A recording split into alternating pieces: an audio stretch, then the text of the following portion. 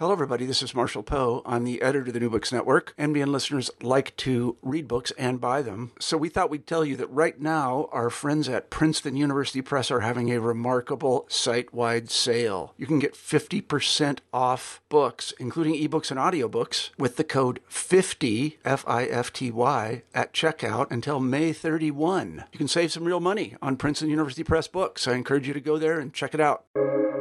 Welcome to the New Books Network. Well, David Ellenson and Michael Marmer, really thank you very much from the bottom of my heart, sincerely, that you've agreed to set aside some time to talk to me about the book that you edited, American Jewish Thought Since 1934. So, as in the talk before, we said I have some questions, and they're sort of like launching pads, and if we don't need to necessarily be totally specific with these questions, but hopefully that they'll move you in various directions. All right. So my first question is the obvious one. What's the significance of the date 1934? I mean, I know and you know, and I want you to expand on that. But I was also thinking, I saw the review of your book in the CCAR Journal, and the author of that review mentioned some author who'd written a significant Jewish theology book. I don't remember the name of it, but my example is Kaufman Kohler's Jewish Theology Systematically and Historically Considered, published in 1917. So why 1934? Okay. Well, let me take the first crack, and then Michael can respond. We started in 1934 because part of what we saw is that the particular series in which our book appears, the Brandeis series in Modern Jewish Thought, those books are limited to about 100,000 words. While that may sound like a lot, when you are looking at the entire scope of the American Jewish experience and the thinkers who have the thinkers who have been significant, we were really quite limited. And we saw early on, and we mentioned this in the introduction to the book, that we made a decision to simply try to deal with American Jewish thought over the last 100 years. And we mention in particular Kaufman Kohler's work as being particularly worthy in inclusion in any anthology on American Jewish thought. Represents one of the greatest systematic works of Jewish thought in our time. However, we began in 34 because, as you know, Phil, that is the year that Mordechai Kaplan, who in many ways was the most quintessential of the 20th century American Jewish thinkers, that was the year he published his Judaism as a Civilization, which in a sense we used as an Archimedean point, a launching pad for our work. In addition, we thought it would be significant to begin prior to the Holocaust because we did not want to indicate that all of American Jewish thought emerged even in the modern period, the contemporary period, in response to the Shoah. Okay, Michael, you have something to add? I would just add that we found, David has explained to you why we needed to limit ourselves, but I would make a case without perhaps exaggerating this, why placing this, by telling our story from the publication of Judaism as a Civilization, speaks to an explicitly new American Jewish voice. You know, the theological work, the very important theological work that you mentioned by Kaufman Kohler, first appeared in German. It is in many ways, or a version thereof, it is in many ways an expression of a German liberal reform sensibility translated actually into English, but also translated into an American context.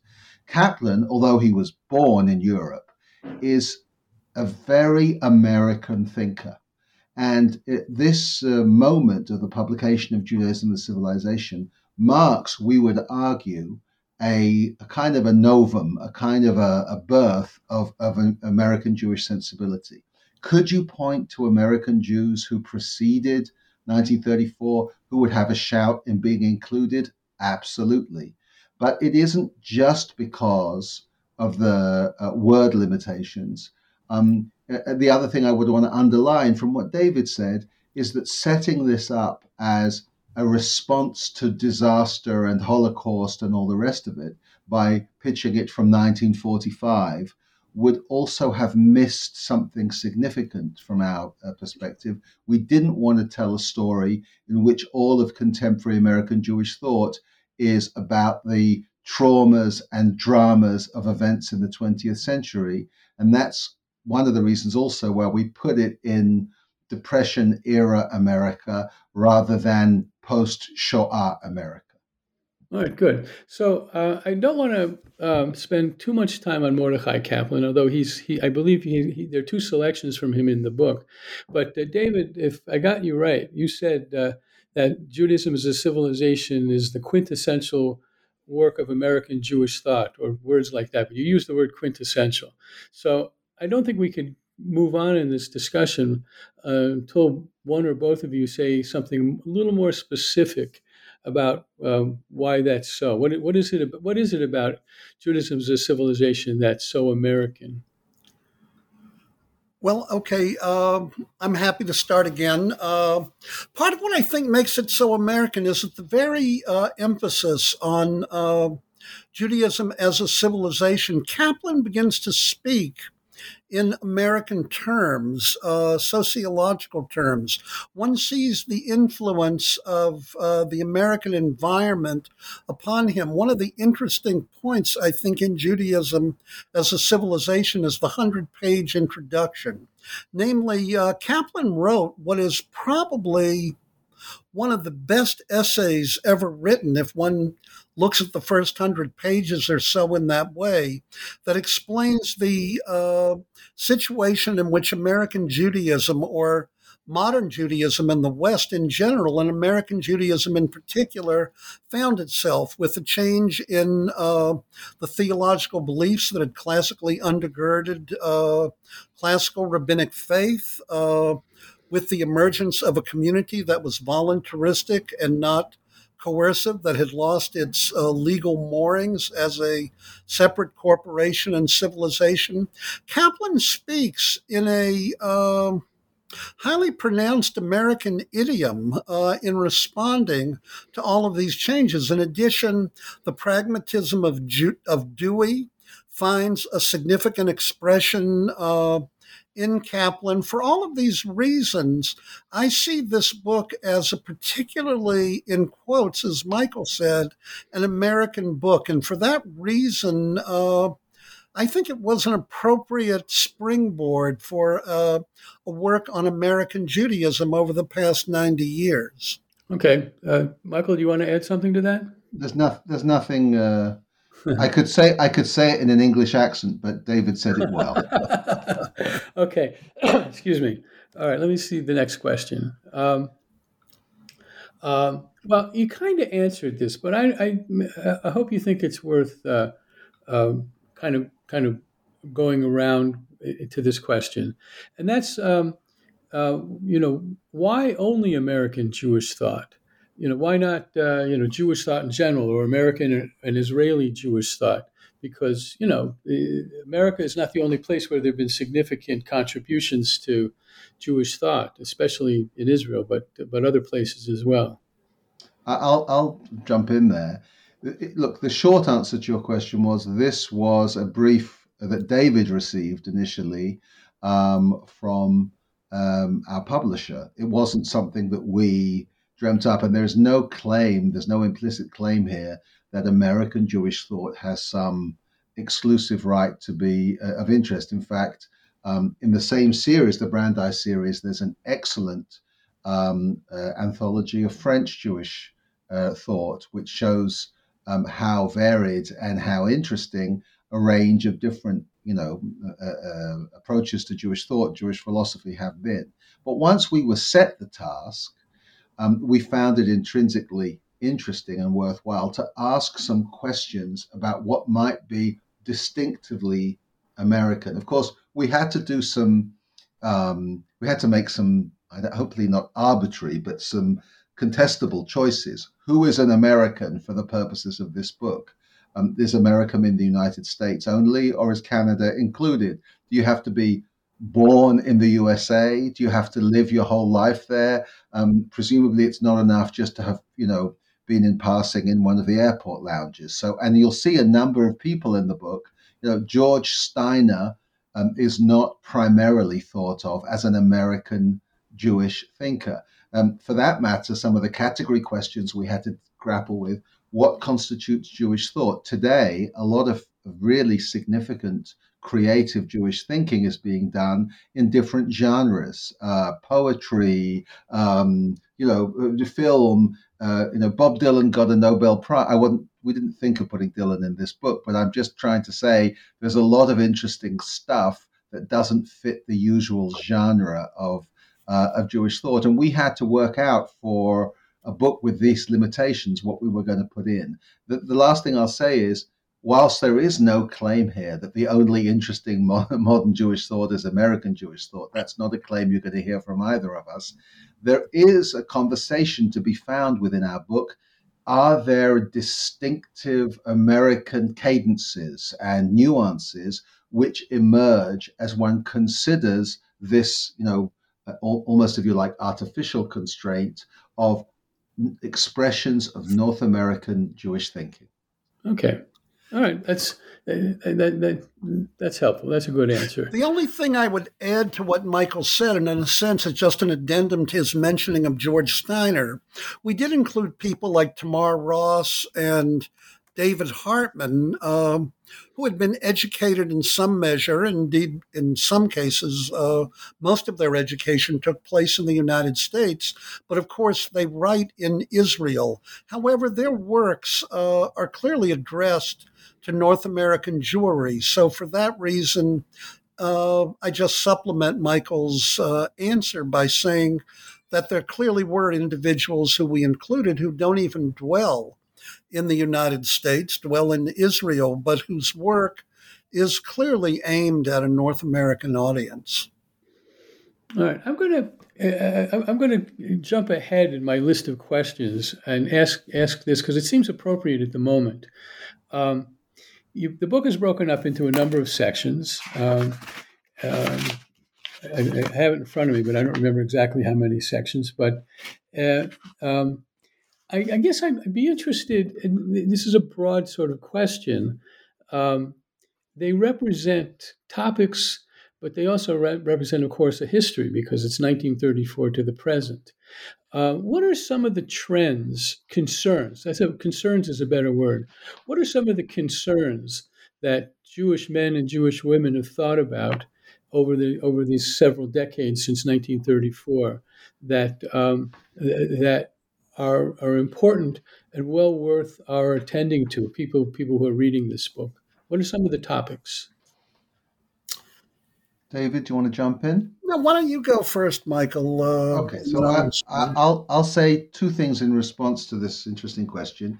The first is to quote a paragraph which appears at the beginning of our introduction. It's taken from the Jewish book published in 1934 that nobody remembers, or one of them. This is a book published by Eugene Cohen called The Future of Judaism in America. And we kind of use this as a sort of a watchword for for thinking about our volume. He writes in 1934. I mean, imagine this is before the Second World War, before the establishment of the state, etc. He writes, "The conditions under which Judaism must maintain itself, if it is to survive in the modern American environment, are so different from those that have confronted the Jewish people in other times and places that Jews naturally ask themselves what sort of Judaism will emerge as a result of Jewish efforts at adaptation." And I think that's actually a lot of the pieces that we ended up including in this work respond explicitly or implicitly to that charge. What needs to happen to our construal, our understanding of Judaism in response to these radical changes, the changes of modernity in the 20th and 21st century, but also particularly American developments. The second thing I'd say in response to your question is we found, as we were looking through and categorizing these excerpts into different sections, that there were certainly, I think it's possible to point to one major distinction between what you might call perennial concerns of Jewish thought and specific responses to new developments and upheavals. So the chapters, there are, to your previous question, there are seven big sections in this book. And God and Revelation and Commandment, which are the first two, would appear in any summary of Jewish thinking at any time over the last 2,000 years at least, right? These are perennial concerns. Actually, the third chapter on spirituality, you could make a case to say that if you were doing an anthology of, medieval Jewish thought or whatever, it's not clear that spirituality as its own section, as its own chapter, would warrant inclusion. Whereas as we read the stuff that we were reading, we saw more and more that spirituality has become an American Jewish preoccupation, and it warranted its own particular section.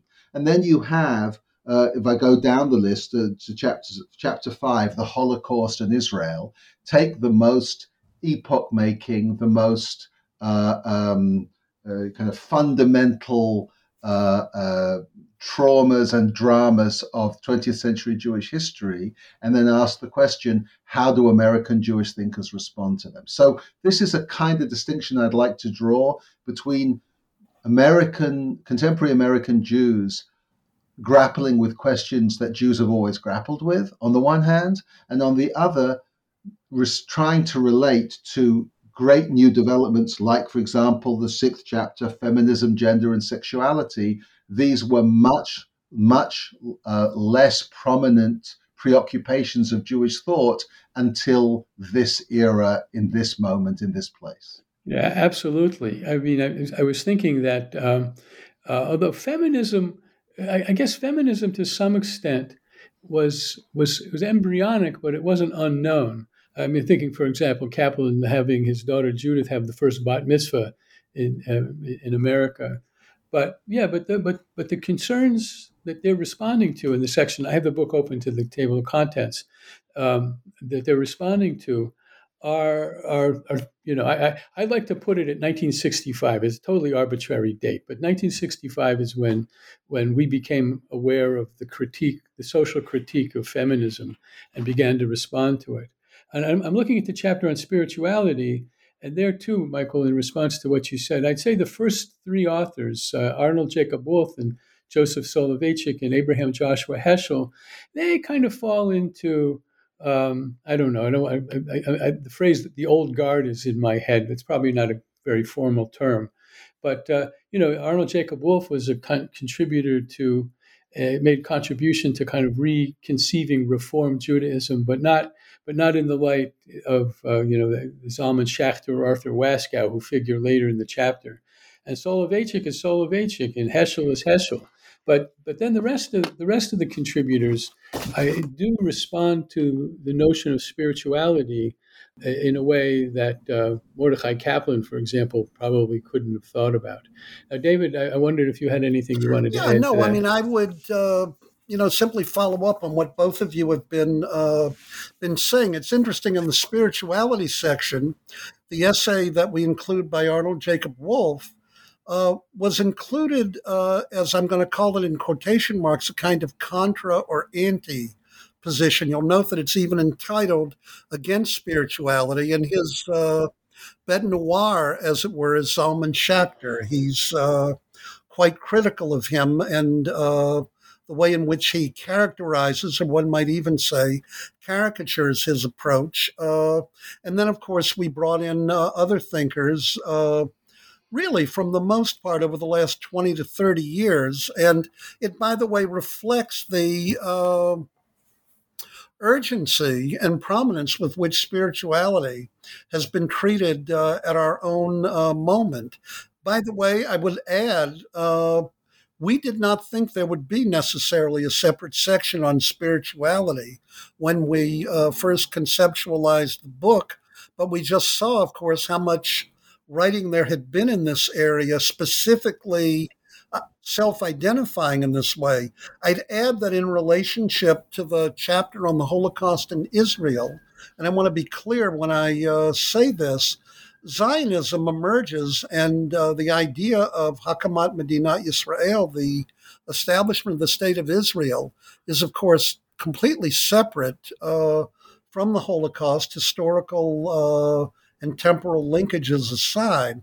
But one of the things we noted was that in American Jewish thought, particularly of the last 70 years, the two are completely linked to one another. In other words, Mignut Leshevach, we move from the devastating genocide of the Holocaust and the destruction of our people to the emergence of the state of Israel. And the two are linked in the thoughts of virtually every Jewish thinker who we explored in the post-Holocaust world. And in that sense, we often tried to begin each of our sections with an essay that serves, in a sense, as an introduction to what will follow. And in this sense, we use Neusner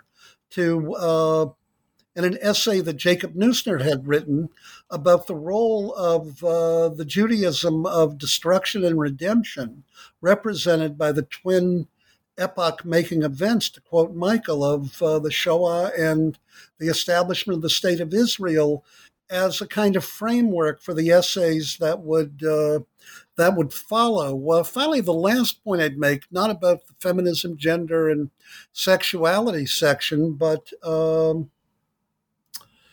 section about peoplehood. Kaplan, of course, is the one who coined this term in opposition to a term like nationalism at the end of, and during the 1940s. And it's interesting here again to see the evolution of how this term has come to be employed. And we conclude that section with an essay by Noam Pianko, who questions the utility of this concept of Jewish peoplehood in an era like our own, where the notion that we are one, of course, comes to be questioned in ways that may not have been prevalent in the world I grew up in the United States in the 50s and 60s. The last point I'd make here in this regard, and I'm not sure it's completely germane to the question you asked, but it's a question that I think about. We did try in this book to present as much as possible what I'm going to call dyads. That is to say, in the peoplehood section, you have someone like Michael Wyshegrod, who talks about Judaism as corporeal, bodily election, and focuses on the issue or the symbol of circumcision as embodying that quite literally. In other words, Judaism becomes literally incarnate, enfleshed through the covenant of circumcision. And then we'll have, for example, an essay by Judith Plaskow, who is directly critical of Wyshegrod for precisely that reason from her feminist perspective. The last line here I would mention is that when you want to talk about the impact of the contemporaneous moment, we had initially thought that we would entitle the section on feminism, gender, and sexuality as feminism. But quite frankly, in discussions in particular with my children, they all explained to me why that was completely inadequate today, and that gender and sexuality had to be included in this section. It may have been that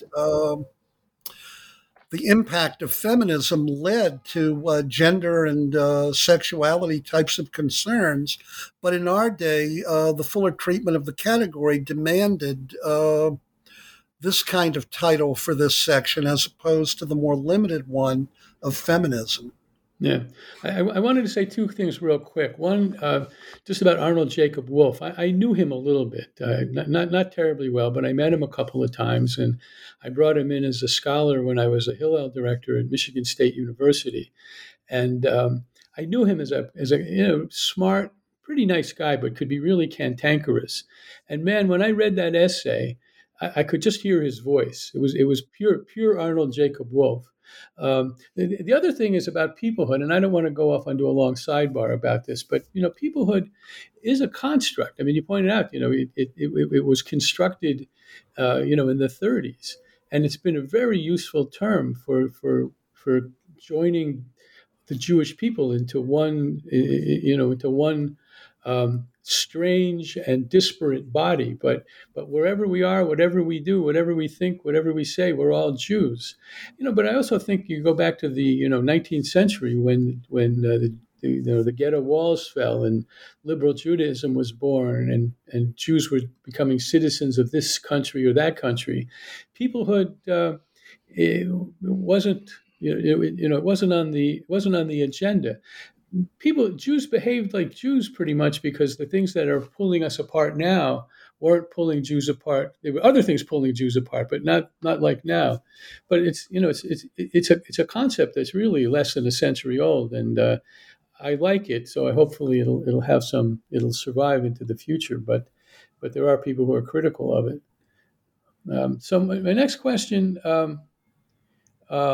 Let's see. I'm going to skip question number 3 because we kind of covered it.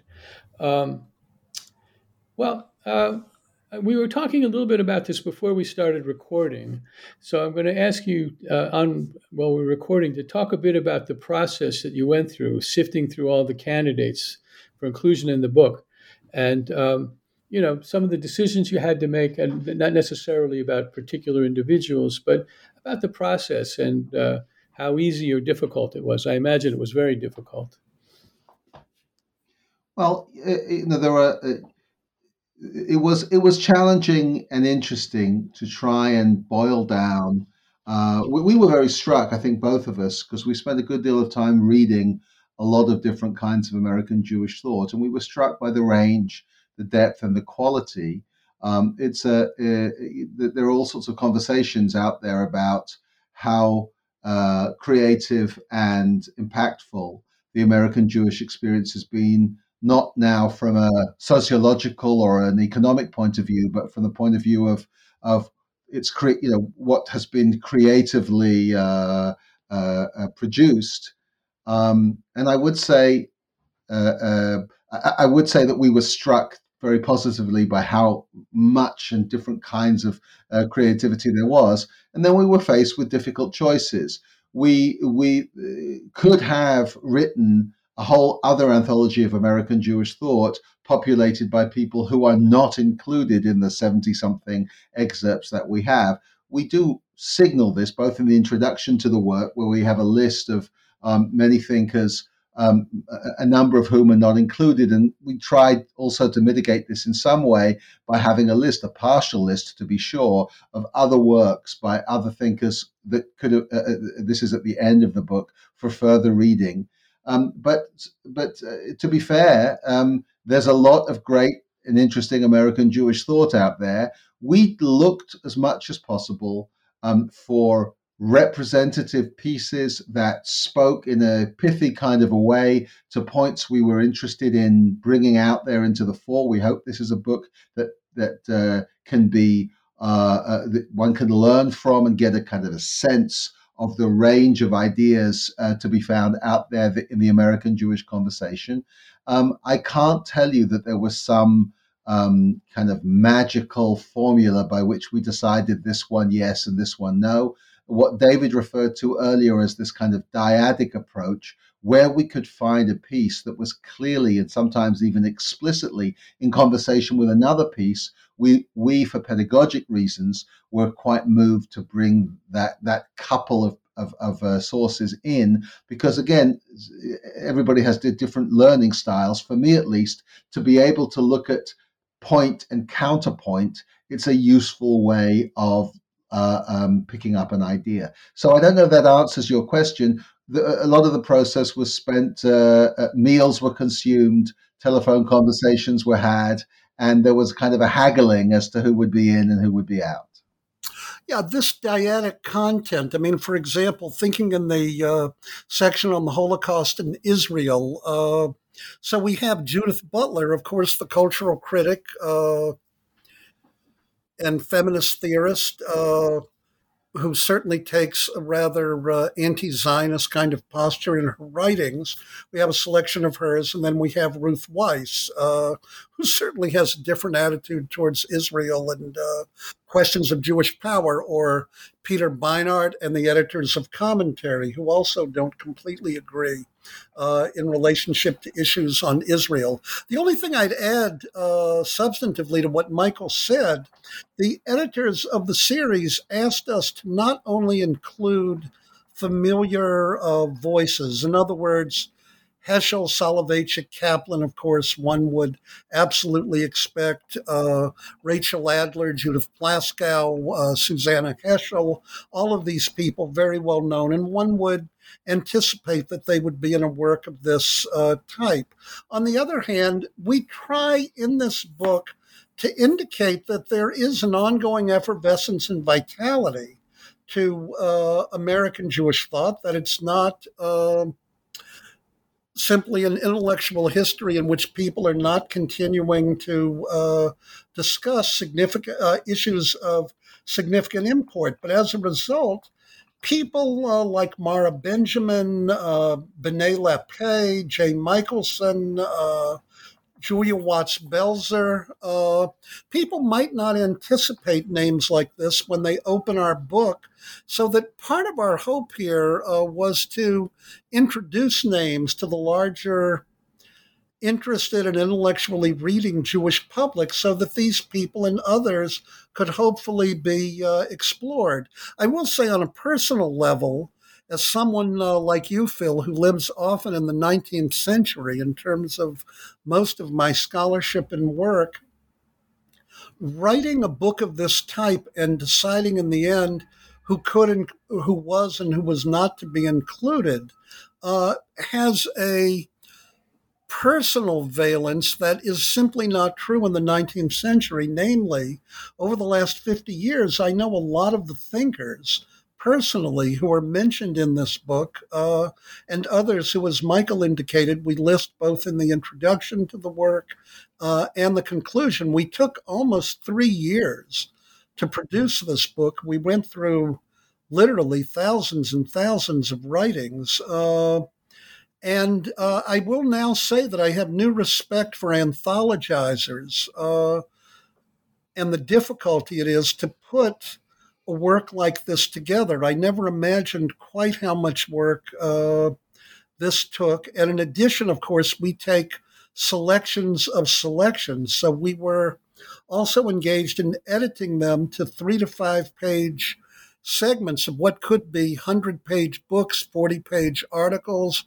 And we hope we captured the essence of the arguments that people put forth. But we're aware that this is an enterprise that took some degree of audacity, or to use that familiar term chutzpah, to put it together in this way. But we hope that we have produced a useful pedagogic volume for that reason. The last word I'd say is virtually anyone who would critique us for not including X, Y, or Z is probably correct, and an argument could be made to include them. The issue would be then, who would you omit from the book, given what were the constraints of size? Yeah, you had a word limit. I will say, and this crossed my mind. Well, I've noticed it from my study of the book, but it crossed my mind a few minutes ago in I think what Michael was saying, is that I think for the most part, to the extent that I'm familiar with the thinkers who you bring in, that the selections that you're able to pull out of their work, whether it's a book or an article, you do a pretty good job of honing in on what's essential. Hopefully enough to kind of like spark curiosity on the part of the reader to go further. But if you want to know what Heschel thought about the Sabbath, for example, that selection really gets to the nub of that book, as with many other selections. Well, I'm really surprised at that, given that Michael edited that and his lack quite clearly of familiarity with Heschel. Michael, you really did a fine job in doing that. Well, the listener needs to know that Michael Marmer is a bit of a scholar of Heschel, so that was a joke, but you might not get it if you're not told. Thank you. I appreciate that. Yeah, I find with David's jokes, it's usually a good idea to let people know that he's made them after he's said something. Yeah, one important thing I will add is that we still talk to one another, and we've remained very good friends, at least from my side. I don't want to. No, it is mutual. It is mutual. So the next question came up in my pre-conversation with Michael, David, before you came on, and he gave me permission to ask this, so I am going to ask this. It strikes, and I know I've said this to you in email, David. I think it strikes me as unusual that two Reform rabbis who come therefore from a tradition that's very deeply embedded in the ethical, and that Jewish ethics is very important and has had its own interesting evolution through this from 1934 to the present. That there's not a section in here on ethics. I'm raising it as a question to see if there was thinking about it, or why it's there, or why it's not there, and what you might have to say about it. Well, there was a very cogent review of the book written by someone named Phil Cohen, who mentioned this explicitly in the review. To this, speaking on my behalf, Michael's. To some degree, we plead guilty. This was to some degree a genre question. That is to say, we do think that a lot of the essays in the book, particularly in the section on hermeneutics and politics, touch on incredibly significant ethical questions. All one has to do is look at the essays by Mitchell Cohen, Jill Jacobs, and frankly, Meir Kahane, to know that ethics are certainly dealt with in a significant way. Arthur Waskow's work on kashrut, eco-kashrut. We think there are a lot of essays in here that are significant for ethical reflection. On the other hand, as you point out quite correctly, we did not have a separate section on ethics. I don't think that indicates our lack of interest in it. Rather, I think in terms of how we looked at the genre of Jewish thought, we thought ethics perhaps deserved a separate treatment on its own. And I will say that we are currently speaking with and collaborating with Emily Filler and Jonathan Crane, the co-editors of the Journal of Jewish Ethics.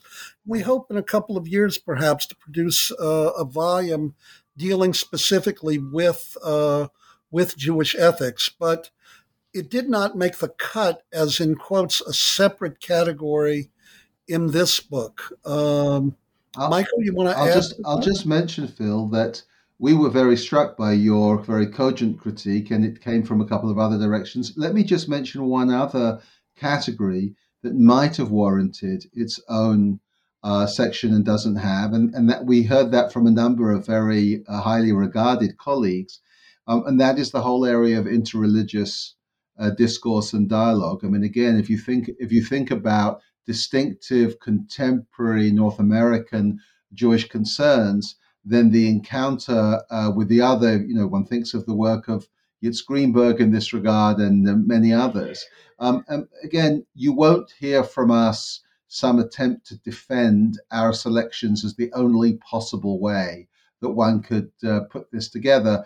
And anybody and everybody who feels that they could do it better is warmly invited to do so. I must admit that I am, every time I hear one of these critiques, I think, wow, they got a good point. In the case of ethics, I mean, what we did with regard to interreligious dialogue is there's an extended footnote at some point in the book where we point people to all sorts of writing and reading on this that they may want to look into. In the case of Jewish ethics, I think what David said is quite right. We did sprinkle the book with some ethical pieces that have a clear ethical concern. But yes, this whole area of Jewish ethics may warrant its own distinct treatment, and we're actually thinking about that and working towards that right now. Okay, well, thank you. Let's see. Sorry for the delay here. I'm just looking at what I want to bring up next, because we got time maybe for one more question. You both know that that I write science fiction. Got one book out, and I'm working on the next one. So this is a kind of a science fiction-y type question. Um, um, so we're well aware that people like Heschel and Kaplan continue to receive a great deal of scholarly attention. The recent Heschel biography by Julian Zelizer in the Yale University Press series, for example. I'm sorry, Yale University Jewish Lives series, or the release of Mordechai Kaplan's voluminous diaries. So this is a purely hypothetical question, and you can feel free to punt on this if you like. But when your intellectual successors published the Anthology of American Jewish Thought since 2020, who among them do you think, among the contemporary thinkers, who do you think will work, who will appear there? Who's the new Heschel or Kaplan or Soloveitchik? And if you feel free to punt, but I'm wondering who you think is like currently doing really interesting work and thought and is in the book. I would. I'll start the bidding, and again, it's a great question. Of course, the attempts to say what the coming trends are going to be. I can't help but remember that Milton Steinberg was convinced that whether I'm now blanking for a moment, Will Herberg was the Jewish thinker for the ages and the person who best represented the zeitgeist and so forth. And Will Herberg, who is included in our volume, has not had the kind of the last few decades of not being kind to reading and thinking about his work. So these predictions are always dangerous. I'm going to mention Mara Benjamin, who we include at the end of our Revelation and Commandment section. I think that her work, both scholarship on, but also creative theology about new directions, new ways of thinking and talking about God and commandment, I would be fairly confident that our intellectual successors would include her and others of her caliber who are producing fascinating stuff right now. Yeah, I would really agree with Michael. I think some of the most exciting work is being done by feminist thinkers. I think there is a great deal of effervescence there. I think Julia Belzer will also be an individual who will be heard from more and more. It's so funny that Michael mentioned Mara, because I also find her work to be particularly promising and suggestive in all types of ways. Of course, the only problem with predicting the future with any certainty is it hasn't yet unfolded. I also anticipate that there will be more Jews of Sephardic Mizrahi background in North America who will begin to write. I don't know who those figures will yet be.